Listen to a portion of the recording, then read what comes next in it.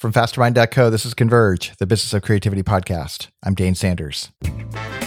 Converge is a show about that space, that tension between the stuff you make and making money or something valuable from your stuff. The show lives where creativity and business collide, giving all of us the opportunity to rethink how we work and live in the digital economy. There are inspirations, and then there's Jaz Ampefaar. Jaz is an extraordinarily gifted entrepreneur and creative. She also is a world-renowned educator in the K-12 space. She lives in England and has an amazing English accent that is so witty and quick, you will be front edge of seat just to keep up. She is a TEDx speaker, a Go Summit speaker at Go 18 coming up here in January, and is someone that I look to with great admiration and respect. It's one of the reasons why she was invited to appear on The Apprentice in the UK and galvanizes audiences around the world. The reason I invited her on today's show, though, with Converge, wasn't just because of how good she is at her craft. It's because of the road that got her there and how that road could connect to your road, your story. And when you make that correlation, I think what you'll discover is that there's more available to you than you ever thought possible.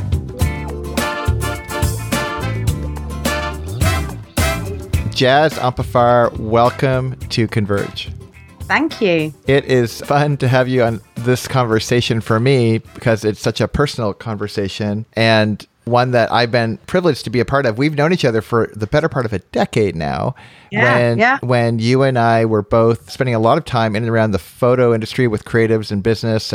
But for you, you've had a lifelong journey, not only in the creative professions, but also in education, specifically as a master teacher in the K-12 space, but also consulting and really helping in the formative, fundamental pieces of child learning. But there's so much more to your story that we're going to get to, but I want to slow the train down and invite listeners to get to know you if they don't know you already, if through your TEDx or wherever. But could you just methodically walk us through your process of a life at home that was pretty crazy growing up to you finding yourself in a classroom, and why in the world would you land there? How honest do you want me to be? Because I can go full throttle or I can give you the potted polite version. Which one would you like? Well, let me check in with the audience. Audience, what do you think? Okay, really? Yeah.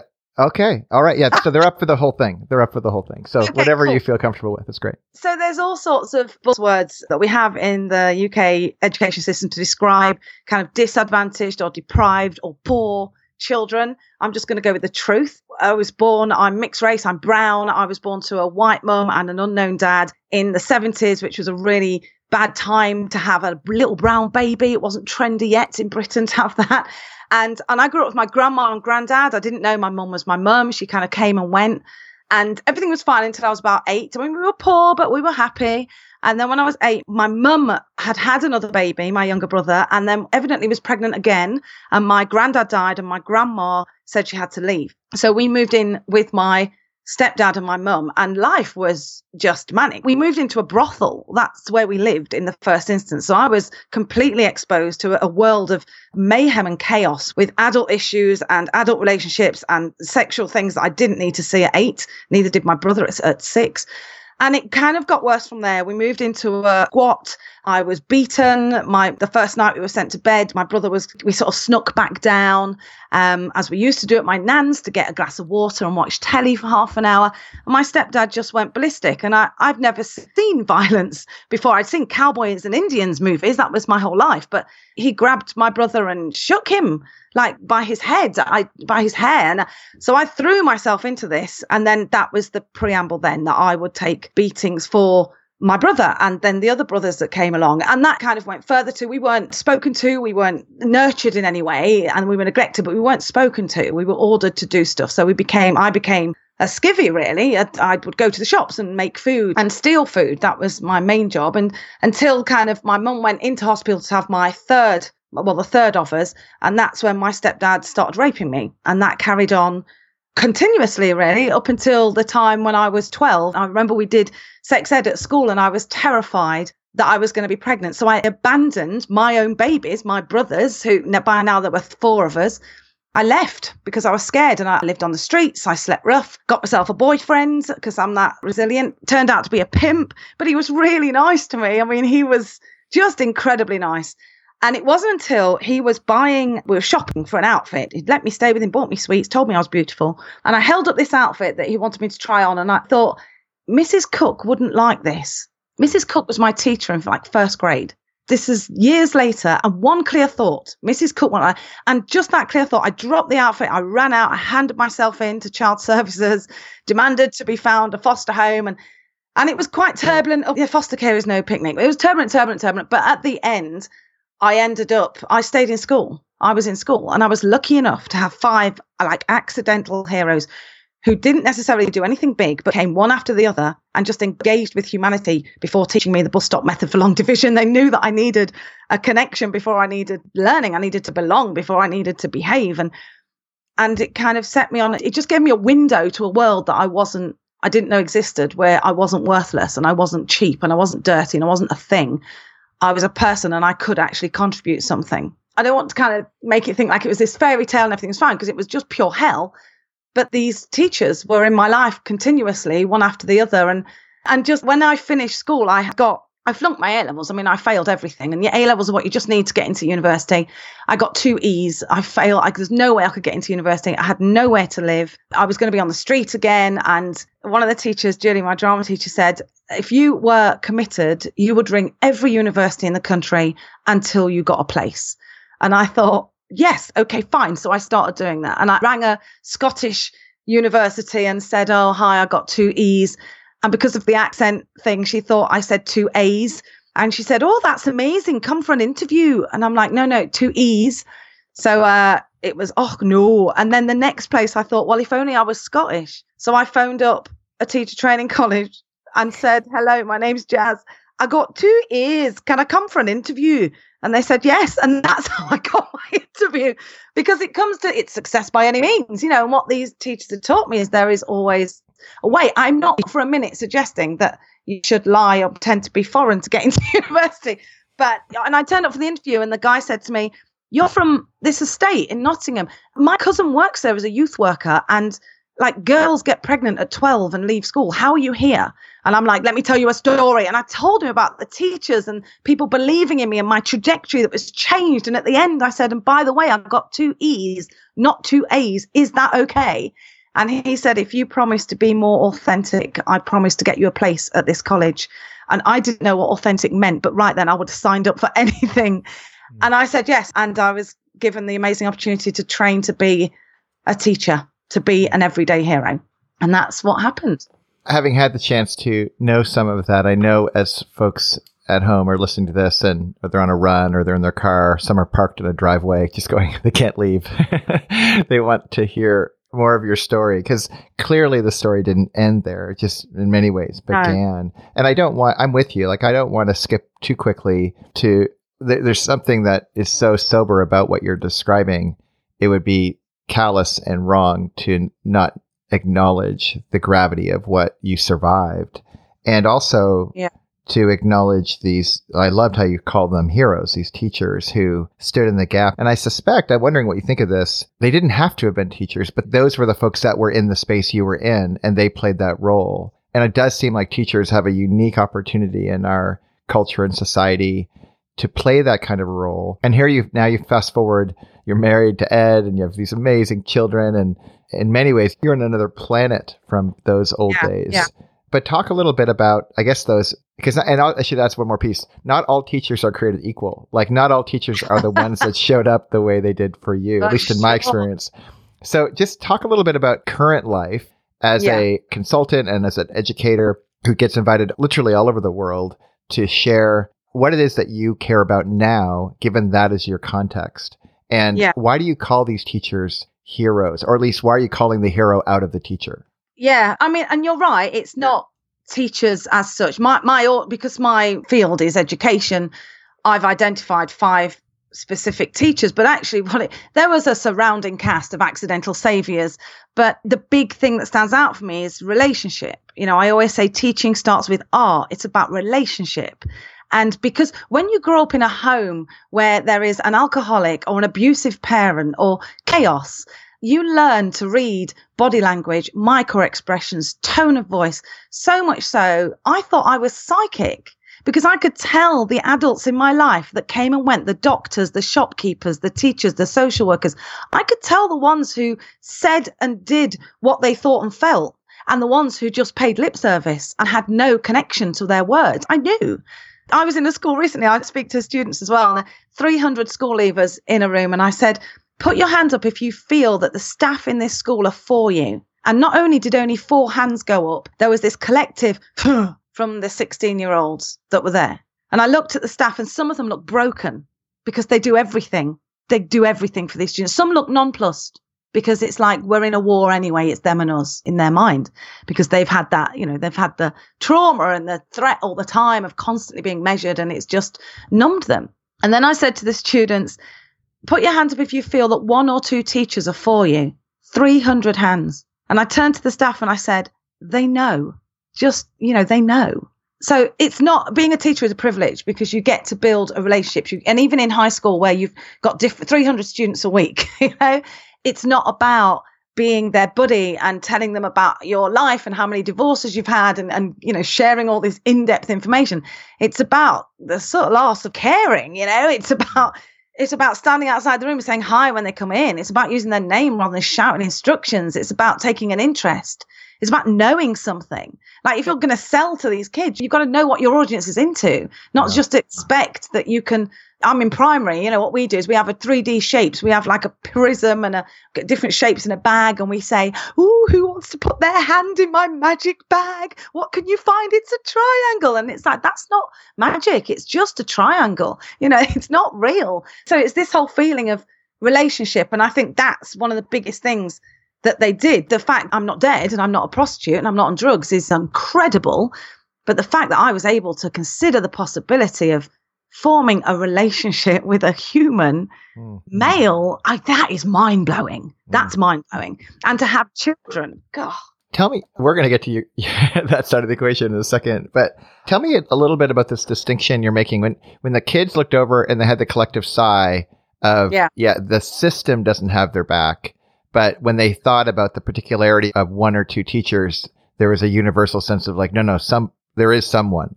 Yeah. What is that distinction? Talk more about that. I think what it is especially here, but I know I speak in the health industry, in the education industry, in the social care industry, in industries where there's an administration that is serving the people delivering the service. But at some point that relationship got flipped and we started serving the administration, and the administration has to be about data. It has to be about numbers before names. But the people in the administration, the teachers, the social workers, the doctors, they have to be about names first, not numbers. But unfortunately, sometimes success is measured in terms of data. And so you make a choice. It's like you get paid according to which kids pass which exams here. So if you've got a child who's going to possibly get like the top grade and a child who isn't, and you're going to get paid based on how many kids get their top grade. I mean, that's a mind-boggling abuse of systematic education where you've got 3 kids and a mortgage yourself. Of course you're going to focus on this, or you're going to have to dig deep and remember that you came here to make a difference. And also remember that if you have relationship, I always think of this like the wind and the sun, that story where they have a bet about who can get the guy to take his coat off, and the wind is blowing and the guy's pulling his coat, and then the sun just shines and the guy says it's a bit hot and takes his coat off. And I just think that's the sun is what gets people on side in the first place. It's not about insisting they behave and insisting they believe and then they can belong. It's about saying you belong, full stop. And then they start to behave differently and they start to believe in something. And before you have it, you've got the end event. But I think it's with the sort of teachers I see is that you come into education or health or any job serving with all this drive, and then over time threats come in, whether it's assessment or being watched or whatever, and, relying on the money or having to tick the boxes. And then your ability to be compassionate to the people you work with, kind of you put all your energy into that. So you stop being compassionate to yourself. So you can actually be in a place where your values don't match up with your actions, but you just keep going because you just got to keep your head down and do it. And then when you've got like diminished drive, high threat, low compassion, that's textbook anxiety, depression, stress.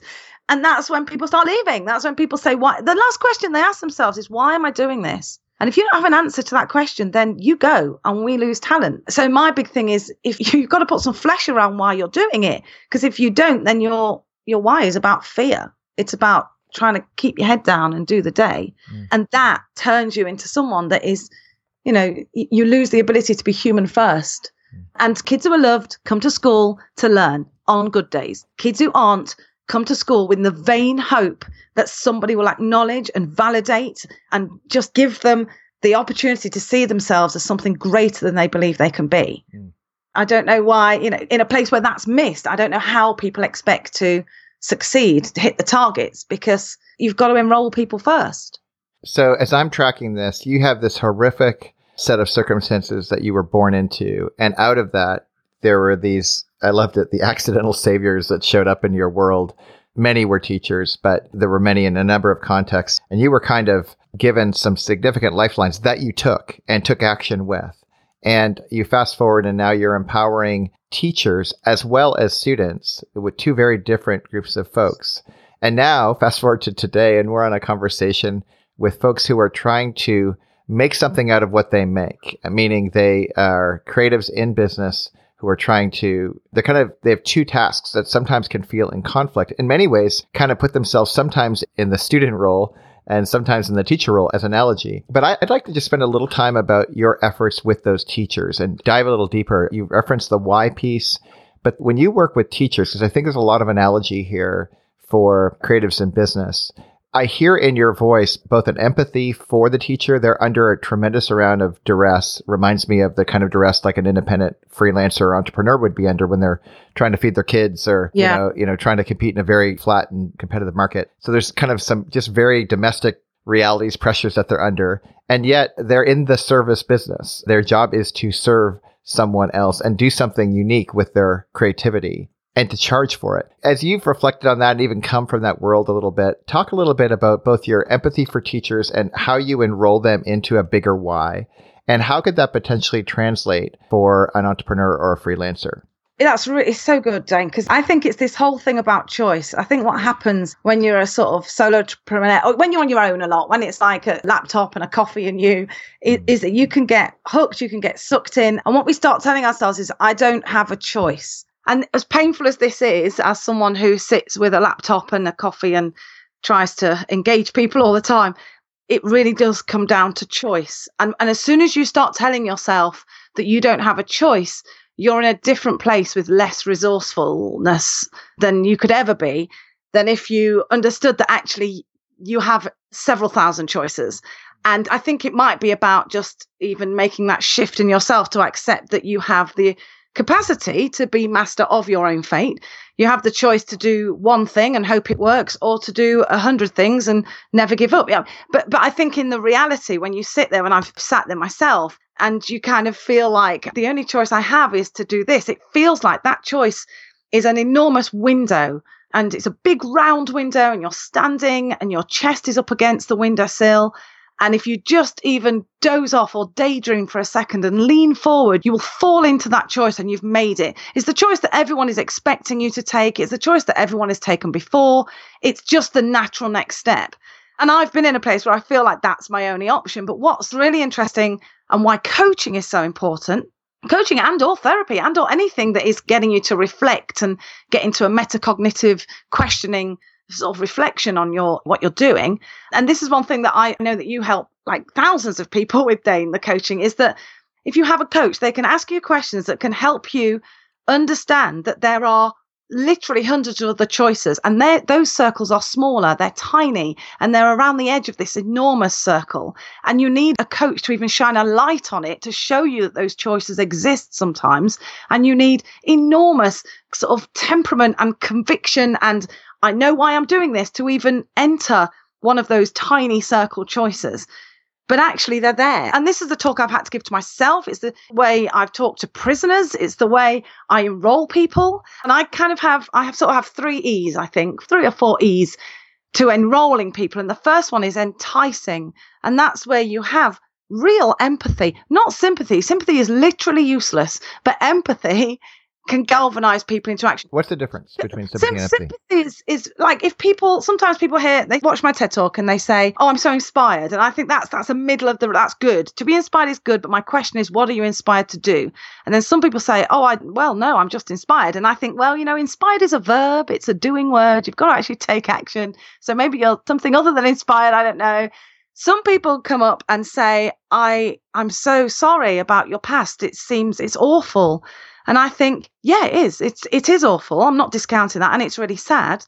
And what now? I mean, it doesn't serve me to sit in the same space that I have been in. You don't get to be this kind of human unless you commit to therapy. And some of it has been awful and destructive. And some of it has been incredible. Less of it, I've got to say. But, and sitting in the sadness, there's a time for that, but it's no space to grow. In suffering is no space to grow. It's head down, hands on your head, blinkered approach to everyone else. The next stage is surviving, where your head's up, but your hands are still sort of forming a blinkered binocular, minion-type binocular goggles around your eyes. So you're very focused on going forward. And that's surviving, and surviving's great, but it's not the highest and best thing you can do, because the next thing is seeking, where you actually take your hands out to the sides and it gives you a 180-degree view. And if you just turn your head, you can actually see even more than 180. But where we're trying to get to is where your hands are down and in front of you and your palms are up and they are open, and you've gone from suffering to surviving to seeking to actually serving. And serving means that you are able to give out of your own pain, your own distress, your own kind of thinking about, what am I going to do? How am I going to serve people? And you're open to receive. And that is when you start to grow. Like when you volunteer to do working in an elderly folks home and you think it's going to be you giving, and you actually find that they give more to you. So my whole thing is empathy is so important. Empathy is, I hear you. I hear you. When I speak to prisoners, I say, listen, I know what it's like for the world to owe you a living. I get it. And you are completely within your rights to be bitter and twisted. And that's that full stop. It's not, but there is no but. That's the end of the story. You are within your rights. Absolutely. Life has dealt you a really bum deal. There's no but. There's an and there's always an opportunity to make a different choice, hard as it is to hear. And so hearing someone is really important, because if people don't feel heard, they won't buy into anything you say. And then the next stage is to engage them with the conversation, that the kind of enticement of, there is another choice. Are you interested in hearing that? Are you ready? And if you're not ready, do you know what? That's fine, but own it. Don't blame it on, oh, well, it's this, I've got to do this, I've got these pressures. Own the fact that you are not ready, that it's not no never, but it is no now. And that's fine. But if you hide from it, you'll stay there longer than you need to. And then once you've kind of engaged, that's when the enrollment starts, when you start asking questions of what could it look like if you could do it. And then you get to enhance. And enhance is the part of the relationship where you are able to start serving and making a difference and having an impact. But what we want to do is we want to go from suffering to enhanced serving, and without doing the walk. We want the authenticity without the vulnerability. And that's, it's never going to be as good. It's never going to work as well if you haven't trodden the road. So I kind of think in the times when you're struggling and you're alone and it's like, so, but all these pressures, listen, if you need to go and do something else, make tents for a while, work at IKEA, which is actually my dream job, then go do it. But be honest with yourself, because if you're not completely convicted into making things work, then obviously the journey for you is going to be more uphill. And I need to take my own advice on that, because I have times where I'm looking at cash flow and I'm thinking, what can I do? But do you know what? That is when I'm at my most creative. I remember a time when I was at university, and in the holidays, we all got kicked out of halls because they would rent the halls out for conferences. So I was homeless every single holiday. And this one Christmas, I was stood on the street and I saw juggling. It was just coming into fashion and I couldn't afford some juggling balls. So I got some balloons and rice and I made these juggling balls and I called them Jazzy Jugglers. And I stood on the street and I said, I will teach you to juggle in 15 minutes and you get a packet of juggling balls, or you can have your money back. And I charge people £5 to teach them to juggle and to give them a packet of juggling balls. That's how I ate. And as I was doing this, someone came up to me and said, do you do children's parties? And I said, yes, I do. Because it was about saying yes first and working the details out after. And I think that is what, everything I say, you can read in a book. There are more eloquent speakers. There are better TED Talks that you can go watch and get the same information. But what people pay me for is for that commitment, the passion, the stickability through the journey, because that's what they haven't got. what they're lacking is, well, I'm at a point where I'm struggling. I mean, how do we go further? Now, you can read it, you can go online, there's loads of great stuff, but I'm kind of living it.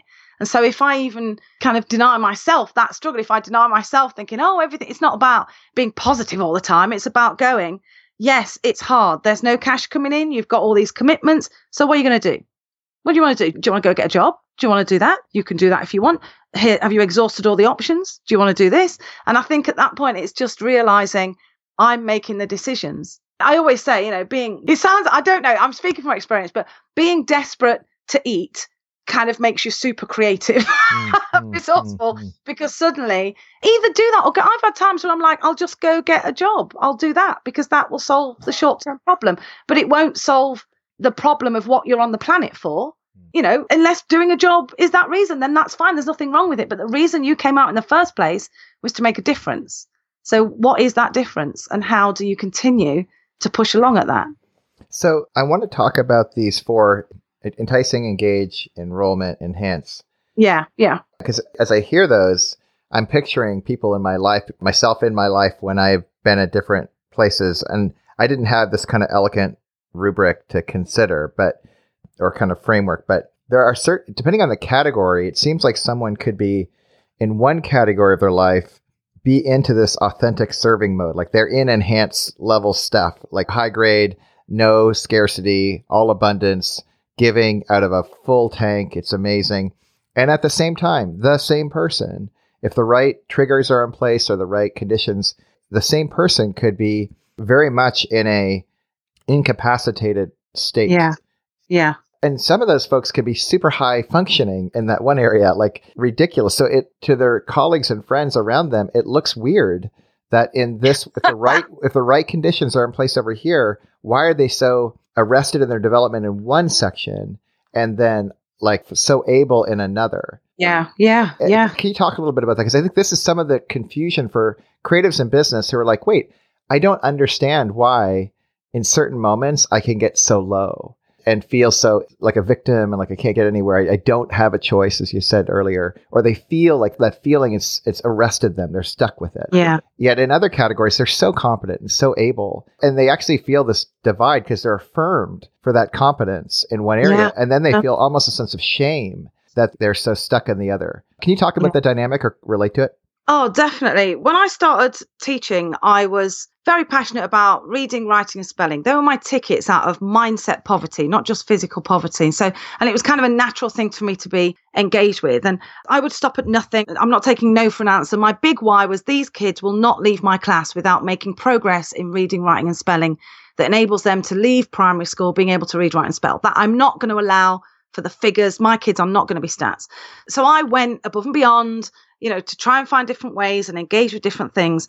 And people started noticing, parents would come in and say, how come my 5-year-old in your class can spell and write and is more confident than my 9-year-old?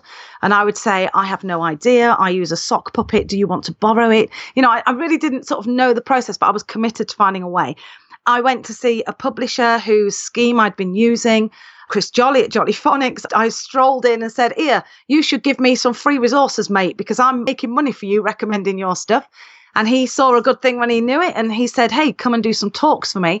And he sent me all around the world talking about what I'd done in class. And before I knew it, I'm renowned. There's only like 10 people in the world doing what I do right at the beginning of this wave of kind of phonic teaching.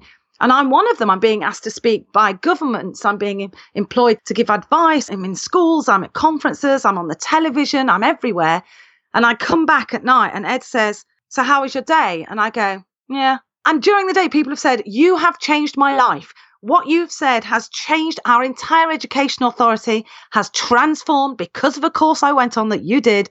And that's great. It's all great. But I get home and I just like, it doesn't touch the sides. And I think one of the things for us, the gift and the curse of that, is the fact that we are human and humans are inbuilt to question themselves. If you're not being chased by a tiger, you're worried about what people think of you. So we're inbuilt to worry about that. And actually, I think my drive to make a difference has been so clear and enhanced. That has got me through without building anything into my ability to be compassionate towards myself, to have empathy for me, to understand that actually what I'm doing requires a lot, and I might feel low. And when I'm low, I'm at my least resourceful. And when I'm vulnerable, these thoughts come.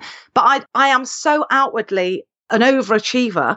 I can't talk to anyone about it. I can't say anything. And it really hit me when I turned up only 18 months, a year ago, at a conference. There's 300 teachers there. I'm one of the keynotes. I've got a great talk booked on marking and feedback. I've got my slides.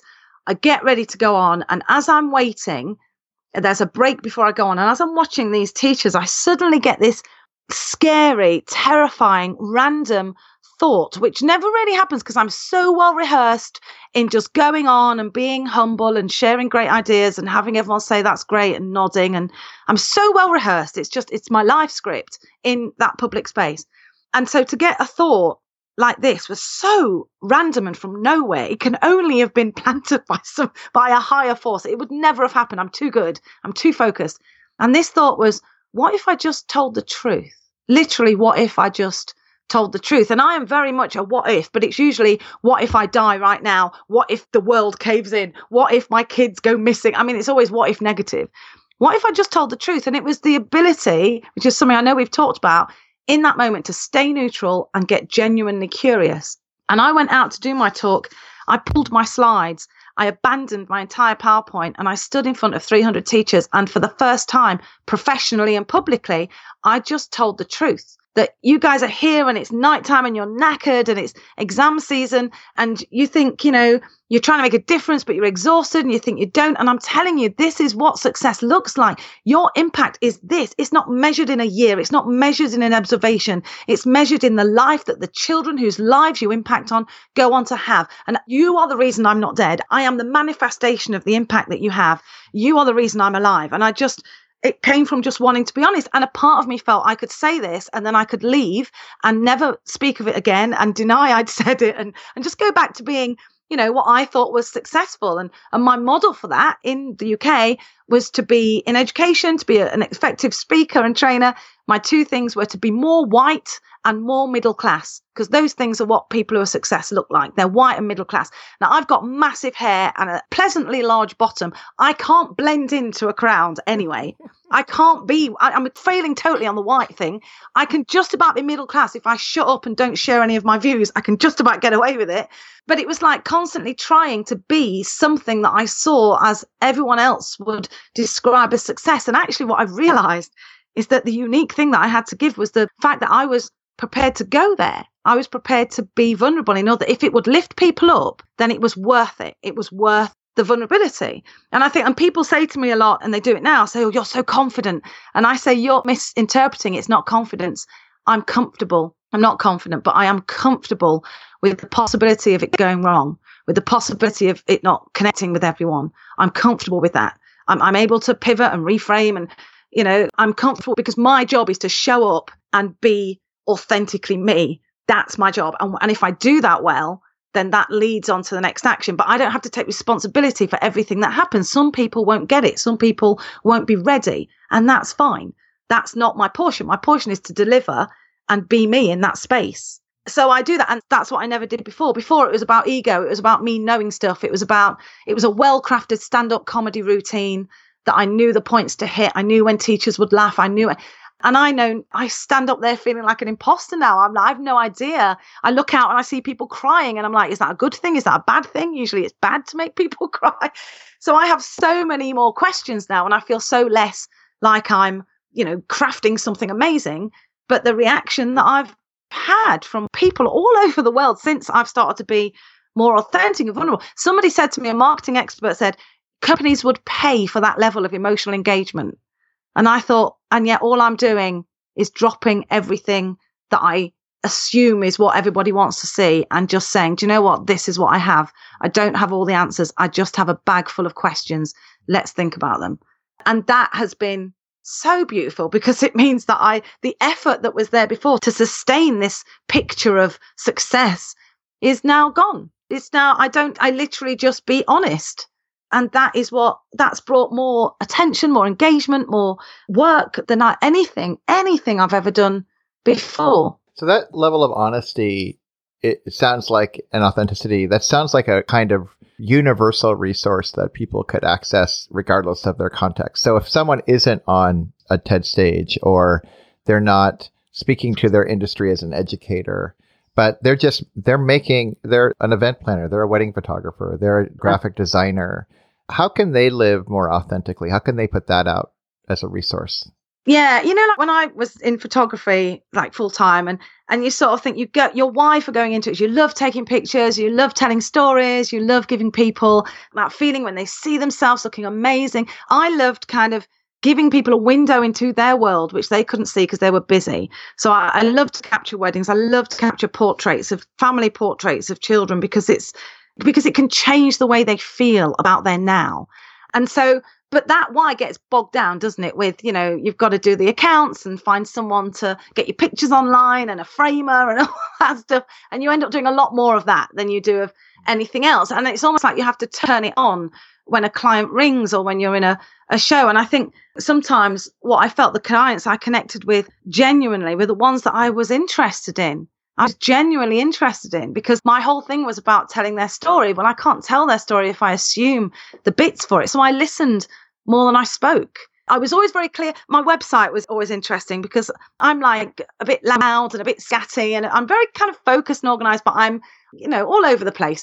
And I think if I've got a lovely, beautiful, crisp white website with Times New Roman silver looped fonts on it, giving the impression that I am demure and some sort of, I don't know, ninja photographer who can blend in with the crowd, I'm mis-selling who I am right there and then, and people will be disappointed at our first meeting. So I try and capture who I am on that website. But who I am is, I always say, my about me is about you. I'm interested in your story. I want to tell your story. And also that turns people off, because I've had clients that don't want to share things. Then we're not right for each other, because if they don't want to share, and my successful photographs rely on me being able to engage with them, then that's not a marriage made in heaven. So I think there's a filtering aspect of saying, you know what, you've got to be that whole yeast extract thing, that Marmite thing, where they either like you or they don't like you, because you want to filter out the people who gel with resonate with your values. And then it's not, there's a thin line between turning up and saying, oh my gosh, I don't know how to use my camera, I've forgotten my flash, it's too dark, it's going to rain, it's all going to go horribly wrong. You can have that inside conversation with yourself. But actually, at the point where you're there, it's not about you, it's about them. You're not the star of the show, they are.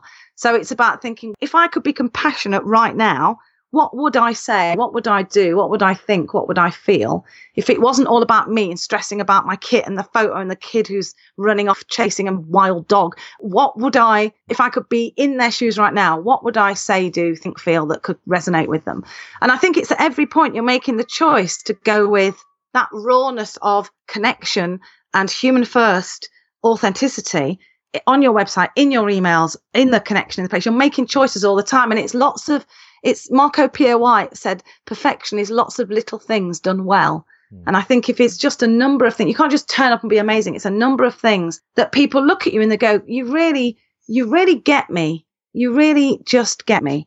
And that's when you know you have totally got them. When they feel heard and they feel held and they trust you, that's a currency. So I think in the world where you are working with people, it's that hard decision to make of, some of the clients are like boyfriends. You might snog a few, but you're not going to marry all of them. That's the whole point. You're not meant to marry every single one.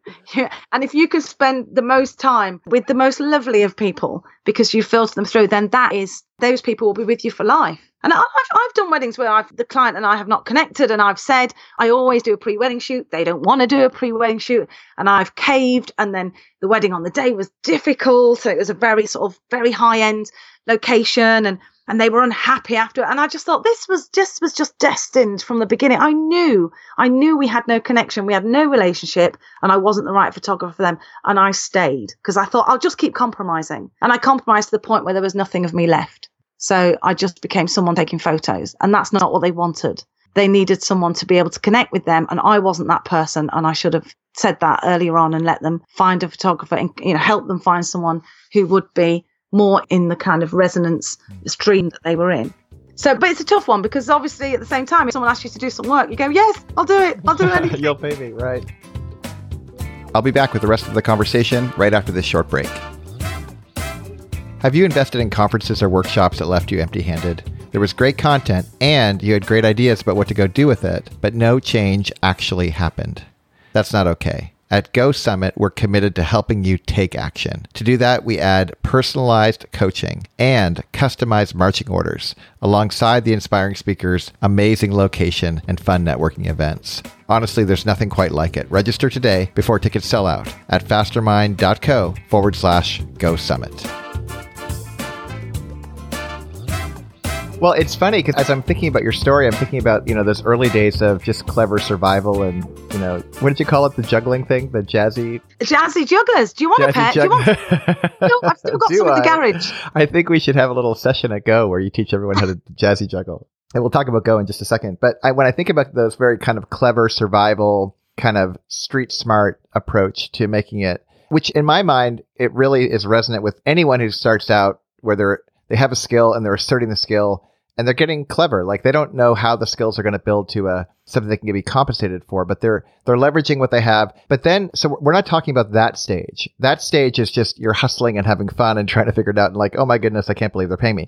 We're talking about the person who's actually gone, this is what I do. And I'm going to be in this vacillation between these 4 E's you talked about, where you could be down and out, kind of discouraged. It's harder now than it used to be. It's a more competitive market. The market's changed. And you're kind of wooed into this place of disbelief. You could be at that level, or you could be at this like top of your game where you are like, that's what you're describing, this kind of sense of maturity and ability to say to a client, we're not for each other. And that's a gift to tell them that. Yeah. And it's really tough when the client's saying, I don't care, I'm going to pay you. And you're like, well, it's when the entrepreneur or the freelancer takes the reins and is less of I'm going to do it for whoever pays me. And I'm going to choose my clients. It seems like there's almost like a hierarchy of needs, like a level of bands that I know for myself, when I reflect, I'm constantly going up and down that xylophone and trying to sort through like which one. But if I'm doing that unconsciously, if I'm asleep at the wheel, I don't even know. Like 1 minute I'm at the top of my game and the next minute I'm low or somewhere in between more often. And when that's the case, this is the last question I'll ask. How do I wake up? How do I discover where I'm at in that spectrum? And then what can I do from that place? And maybe we'll do all 4. So how do I wake up, number 1? And then 2, if I wake up in the enticing stage, what should I do? If I wake up in the engaging stage, what do I do? If I wake up in the enrollment stage, what do I do? And if I wake up and I'm at the top of my game, what do I do to stay at the top of my game? Yeah. I think as well, you have to know where you are. It's like if you set off in a car to drive from one end of the country to a village on the other end, and you don't know where that village is, you could go past it. You could carry on. You could get addicted to the journey. You could stop too soon. And equally so, if you know where you're going, but you don't know where you are, a map won't help you. So it really becomes a case of you need 3 things to succeed. Everyone, children learning, photographers, people in business, you need 3 things to succeed. And the first one is you need a waggle. And a waggle is a kind of education thing we use. And it means what a good one looks like, what a good you looks like. So what a good business looks like, what a good shoot looks like, what a good anything, child's writing looks like. And it's kind of like, here's one I made earlier. That's the example that we reverse engineer the success of that. We pull out all the reasons why it's great. And then we create a toolkit, a roadmap for following those objectives to the goal. So you need to know what a good one looks like at any stage. And what a good one looks like when you're stuck in the kind of empathy stage or the suffering stage might be just getting through the day. It might be that.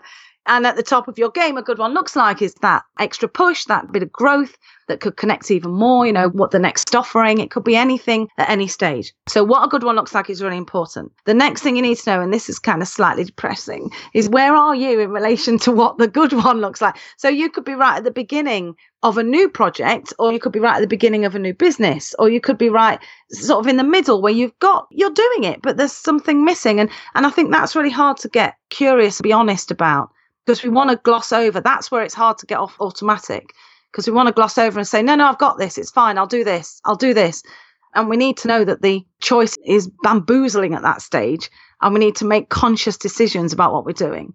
And then the last thing people need to know, and this is the only real thing they need to focus on at that time, is what's your next step? Not what's the entire journey. Just what are you going to do next to get you from where you are closer to where you want to be? And sometimes that's just turning your head in the direction that you know you need to be traveling. And sometimes it's making a bold step. But it's just the idea of at any point in any time, you can focus on just the one thing, not the entire elephant that you need to eat, just the next thing that you could do that will give you progress. And I think it's the problem with getting hooked at any of those stages is that you sink back into suffering mode. You've got your head down and your hands around your eyes and you're looking at the ground, and all you can see in that blinkered mode is the problem. And looking at the problem will give you a real deep understanding of the problem, which is always a circle. So you'll go round and round, but it won't ever give you any opportunity to start solving that problem, to start moving forward. It's only when you bring your head up can you even begin to start looking at options and ideas. And even if that first stage is where you're just you're still blinkered, but your head looking straight ahead and you're just trying to solve this problem, trying to get through this one point, there's still an opportunity to move there. But you can't move if all you're doing is looking at the problem in front of you and saying it's too big, it's too awful, it's like, yeah, that's true. It's all of that. So what we're going to do? Because the option at the end of the day is to stay where you are and sit in the puddle, or to get up. And if a success is just a failure who's fallen over again and again and again and got up again and again and again, then we need to start celebrating the wins. Because we look back and think we just see a load of failure behind us, whereas actually there's just a ton of successes. Even if all you can look at is I got myself dressed, I haven't been in prison this year. If all you can list are basic things, they're still wins, they're still successes. And I think sometimes we focus too much on where we're going and what the WAGOR looks like, and we don't focus enough on the fact that we have got 13 next steps behind us that we took this week, that took us on a way forward, that the hole that's going to come up in the path ahead, we won't fall into it this week because we learned how to circumnavigate it last week, because we fell into it every week before that. And I think we don't notice these incremental changes, and the incremental changes are the bits that make the biggest difference over time. And what we need to focus on is that measurable impact over time, not that quick fix. What can I do now? What can I do to make a difference now? Even though the temptation is to pull yourself right into that, because we're not in this for the now, we're in this for the always. It's not, now until something better comes along, or now until I get fed up, or now I remember when I was getting married, we were looking at wedding rings and they had commitment rings, and it's a 10-year commitment ring. And I said to Ed, if you gave me a 10-year commitment ring, I would punch you on the nose. You're saying, oh, I'll give you 10 years. We'll see how it goes. And at the end of 10 years, I'm off. That's not a gift. That's whole. I don't want that. I'd rather have nothing than that. So it's that thing of how committed can you be right now in this space? And if you're focused on the problem or where you are, then your commitment hasn't got an opportunity to grow. Is this making sense? Oh, yeah. Well, it's so funny. We've not talked about this, but you're coming to go to speak at the Go Summit in January. And you and I have not talked about this, but no kidding. This past week, you can check it on our website to see it, but we've gone through this whole story brand process of resetting our tagline and our brand positioning and how we're telling the story of Fastermind. And our framework is really built entirely around Fastermind.co helps people get to what's next. Wow. And I'm so encouraged, number one, to hear, and that's going to be our whole theme for Go, and getting, because we're not interested in giving the whole plan or the whole comprehensive. We just want them to get clear on what is the one thing they need to go do next and to actually do it, which is why it's so perfect that you are coming and all the different stars that have aligned for you and I to have, we work together, and then we been around in each other, been to London quite a bit lately. You've had some incredibly new and exciting experiences in your life. Talk about resource, big picture resource in your life. Yeah. And now we've had the chance for you to now come over and join us. Talk a little bit about, and this really is the last thing we'll say, but what are you hoping to, if you could wave a magic wand when you come over to Go all the way from London to Southern California in January, which I think is a decent move. If you could wave a magic wand, what would happen at Go? Oh, that's good. And I love that magic wand question, because if you ask a magic wand question, do people say, oh, I don't know, an extra hour in bed? That's not thinking big enough, is it? So let me go big. Well, first of all, I will be upgraded to first class on the plane, and I will end up sitting next to Will Smith, who will realise he was meant to marry me, and what happens in first class stays in first class. So that will happen on the plane. I won't tell Ed. I'll tell Ed. It's fine. We've talked about it.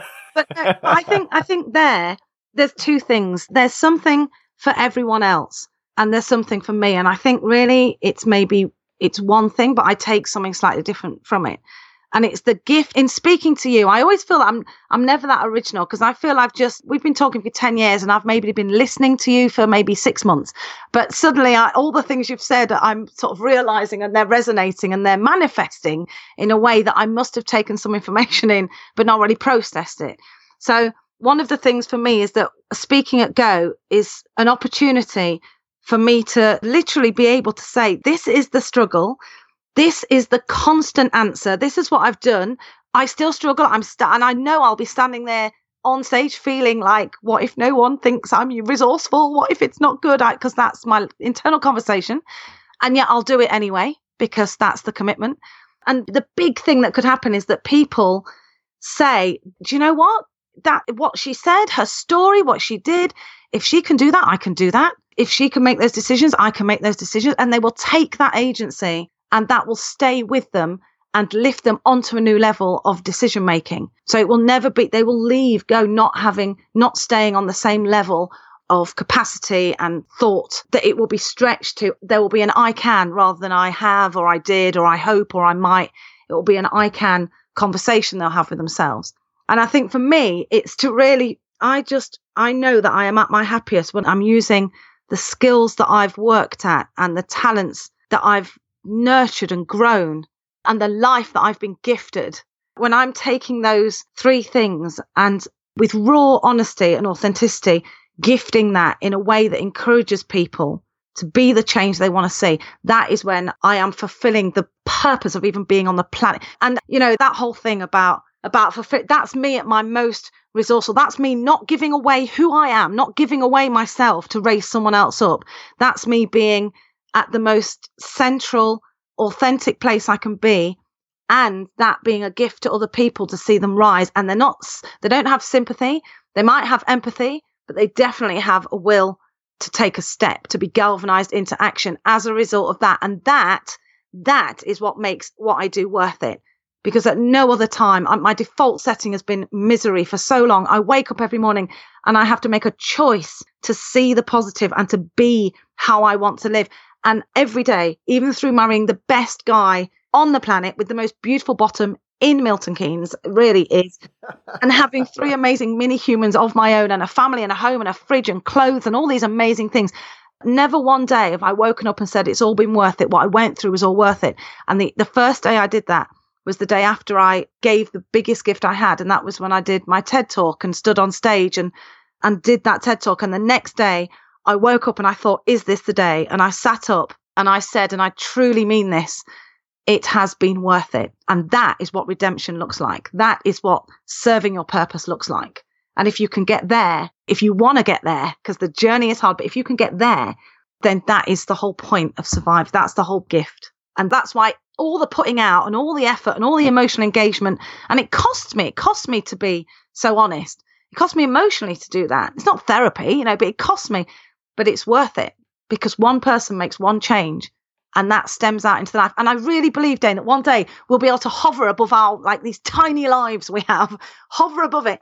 And for one moment, we'll see the impact and the ripples, and we will literally be gobsmacked and speechless at what we did and the impact that had across the globe, all because we were prepared to commit to that next step. And that's why I'm in this. This was episode 10, season 3 of Converge, the Business of Creativity podcast. Converge podcast is brought to you by Fastermind.co, where we help entrepreneurs go from knowing to doing. Get started free today by finding out your Fastermind owner score. Go to Fastermind.co. Music for this episode provided by TripleScoopMusic.com. What does your story sound like? This episode was mixed and produced by Podcast Fast Track.